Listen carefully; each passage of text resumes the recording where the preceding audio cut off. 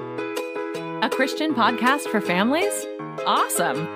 Listen to the Word on the Street podcast with your family and enjoy getting to know Jesus together. Here's your host, Anna Ware. We have looked at a lot of different questions over the last few episodes, and this episode is a little bit more of a personal question. How did I come to know Jesus?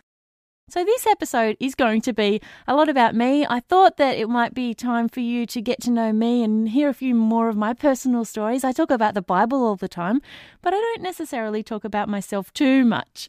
And as you're listening to me, you know my voice, you know how much I love Jesus. I thought it could be a good time to share how I became a Christian. And this story is often called a testimony. If someone asked you, what's your testimony? That would be, how did you become a Christian? Lots of different people have different stories about how they became a Christian. Some people's testimonies involve a dramatic change where something enormous happens in their life and they can't do anything but become a Christian. God reveals himself to them in a huge way. Paul the Apostle is like this. He was walking along a road and Jesus literally appeared to him from behind a cloud. There was no way that he could ignore God. Some people have a story like that, and those testimonies are always very entertaining. They're very interesting. Unfortunately, mine is not like that. The second type of testimony that there is a story where people come to know Jesus gradually over time. Bit by bit, we learn more and more about Jesus, who he is, and what he's done for us, and we gradually put our trust in him more and more each day. My testimony is like that. There wasn't an actual day where I prayed a prayer and became a Christian, but there were a series of events in my life that I can tell you about that has led to me being the Christian that I am today. I was very fortunate to be born into a family who loved Jesus. I won the womb lottery. God puts you in the family that you're in, and I was put into a family who loved Jesus, who loved me, and they gave me an amazing upbringing. They instilled habits and morals in me that were in line with what God wanted in life. So, from the time that I was born, my mum taught me that it is not okay to tell lies, even white lies. She taught me that it is not okay to be mean. I learnt from really early on that it is so important to be kind and loving and including other people and to play fair. These are Christian values that were taught to me from early on, so that now as an adult, I find them second nature to do. I automatically do them. So having that upbringing has been really helpful for me. I remember being 4 years old and my mum told me that I could apologize to God and I could say sorry for my sins, for all of the sins I had done in the past and for all of the sins I was going to do and hadn't even done yet. I remember praying to God and asking him to forgive me for all my sins in my whole life. And I remember being so stoked that God had forgiven them already. A few years later, I was about 7 years old, and in my church, children were allowed to do communion so long as they had gone through a special little booklet with an adult, and the adult has made sure that that child believes in Jesus.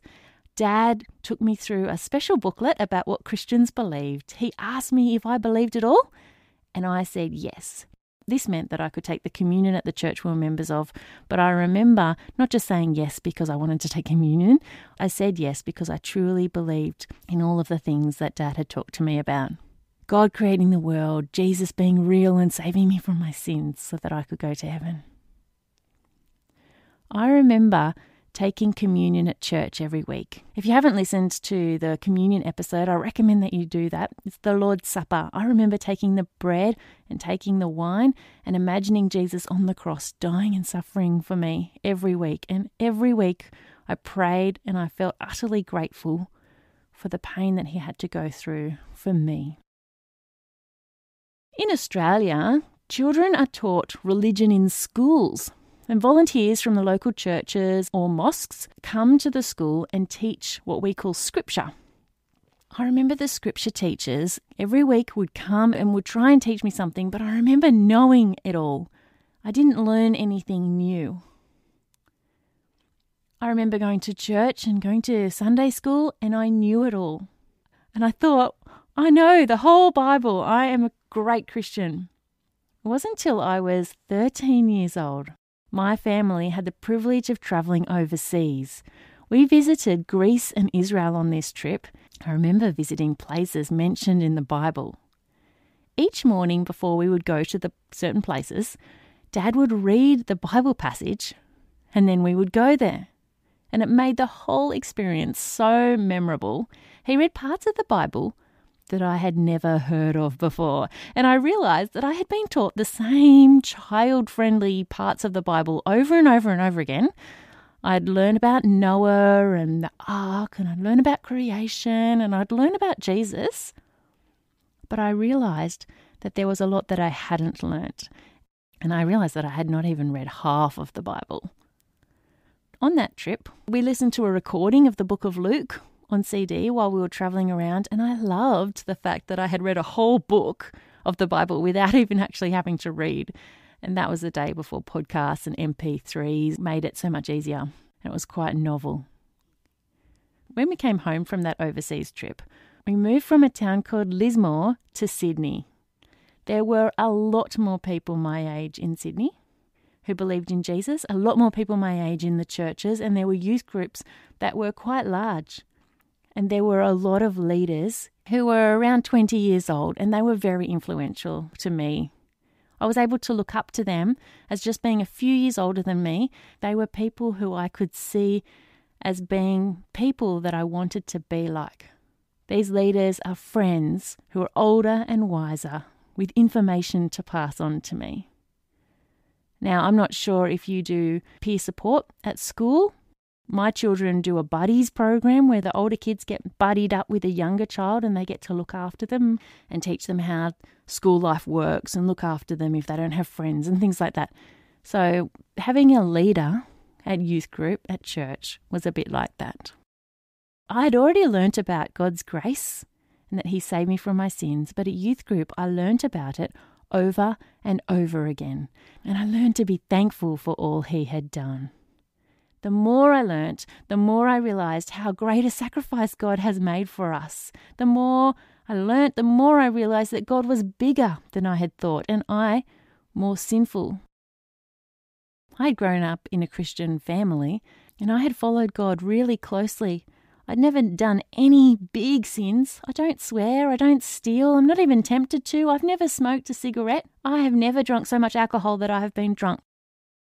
I love obeying Jesus. I love following His ways because His ways are the right way. I like to go on a lot of road trips.